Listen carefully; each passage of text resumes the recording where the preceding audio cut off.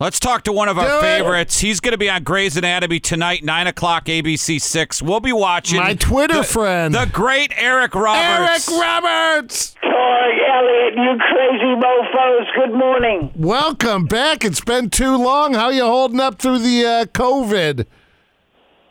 You know what? It's weird out there, and it costs all the movies and all the TV shows lots of money, but we're surviving it. We're just keeping on our masks. We're all staying away from each other. We only take off our masks when we have lines of dialogue on camera. But you know what? It's weird, dude. It's weird. Yeah, because you've been up for Golden Globes, all those films you've been in over the years. When you watch the Academy Awards, it was kind of sad. You know, it was not inspiring, and they should be inspiring. But I should not say that because you don't have anything nice to say. You shouldn't say anything. Well, that's true. But we want more hoopla, because it's the Academy Awards. It's Hollywood. But, the world kind of shut down. Yeah. When you were nominated for your Academy Award, I think it was, if memory serves me correct, Best Supporting Actor. I could be wrong. But did you have a speech ready? Did you have a speech ready? No, because I knew Klaus Maria Brandauer was going to win for Out of Africa, which my father-in-law wrote, and which he won an Oscar for. But I thought he was going to win, so I thought, well, he'll win. I'll be a gentleman and clap really loud. And then when he didn't win, when Don Amici won, it was such a the old guy, they gave it to the old guy kind of a thing. I didn't even feel bad. It was just, they gave it to the old guy. Okay. And but no, I did not have a speech ready to answer your question. Okay. Of all the people you've ever worked, my wife's across the room who just yelled at me. That is so stupid, Eric, that you didn't have a speech ready. Who's the best actor/actress you've ever worked with? Who comes to mind? Just top of mind.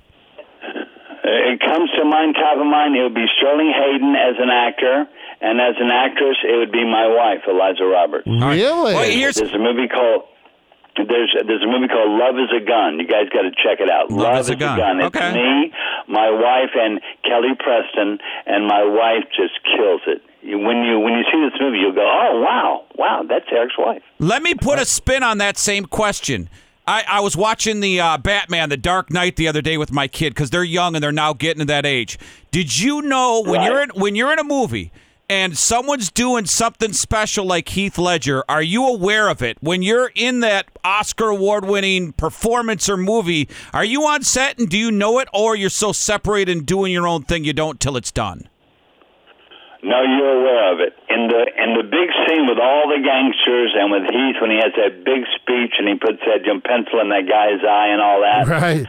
He's got that's a 3-page monologue he's got there, and after the first one, and we're all told, stay away from Heath. He's so into character, you can't go near him. We're all told that. Okay, fine, we'll stay away from Heath. Okay, he goes through it, the first rehearsal, and cut. He turns to all of us and he goes, how am I doing? And it was so likable and so approachable and so just nice. I mean, he was that kind of guy. He was not, lost in the parts. No, he was an actor at work. It was hard work and it was good work, but he was not lost. He just, took the wrong medication one night at the wrong time and died. Yeah. It was not about, Yeah. It's unfortunate. He was a real loss. Actor Eric Roberts is with us this morning on the Torg and Elliott Show, and tonight on Grey's Anatomy on ABC. Do you prefer film over TV, or is it all just a job for you, a pay job? Well, I would tell you what, there was a time when they were different mediums. They are not different anymore, and they haven't been different for well over a decade. They're the same beast, same kind of schedule, and the same ugly HD. We're all stuck with it. Hey, I didn't realize, and I read your bio, 600 credits on camera. Are you approaching a record? That's got to be a record, right? Well, I have no idea because I lost count at about 75.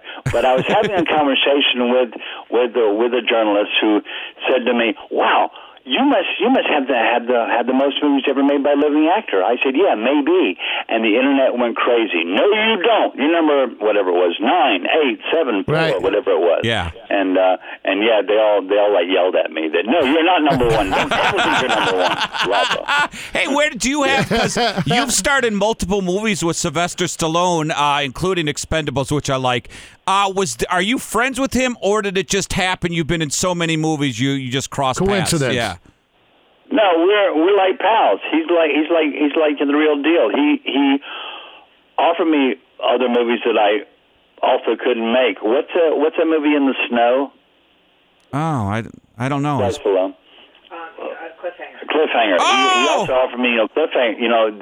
The bad guy in Cliffhanger. But I was making another movie, and we couldn't work out the schedule. No, he likes me as an actor, and I like him as a boss. He's a great director, dude. He Did is. you see Expendables 1? Yes, I've seen all of them. Expendables 1 is a real lesson in editing. Oh my God, what a great editing job he did on that movie! It's so much fun to watch that movie. Yeah. And he's just a good filmmaker, dude. And he's a cool cat. He's a cool boss. I really enjoy his company. People forget that Rocky wrote, directed. I mean, that's a phenomenal piece of work. Yeah, that's true. That's a good point. Well, the Rambo movies too, dude. That's all Sly. Yeah, that's him. Hey, it's last one. I know you got to run here, but we had Dean Cain on the other day, and we were asking about playing Scott Peterson. He said he hated it. You played in a movie with Dean. Do you ever hate playing the bad guy? In Star 80 or whatever you were it is. creepy. Do you ever have an issue playing a really horrible person? Dean is a much nicer man than I am, and it's as simple as that. I have a great time playing bad guys. I would always only play bad guys if I could, because they're so much more fun, and we almost always get to die. So it's really a fun exit. But yeah, Dean's just a nicer guy than I am. He's just more comfortable being nice. I have no issues being a bad guy. I have so much fun. Well, Grey's Anatomy tonight, ABC 6, 9 o'clock. Eric, we just love having you on. Thanks for your time, man. I love you guys too. Peace out. Have a great day. All right, thanks, dude.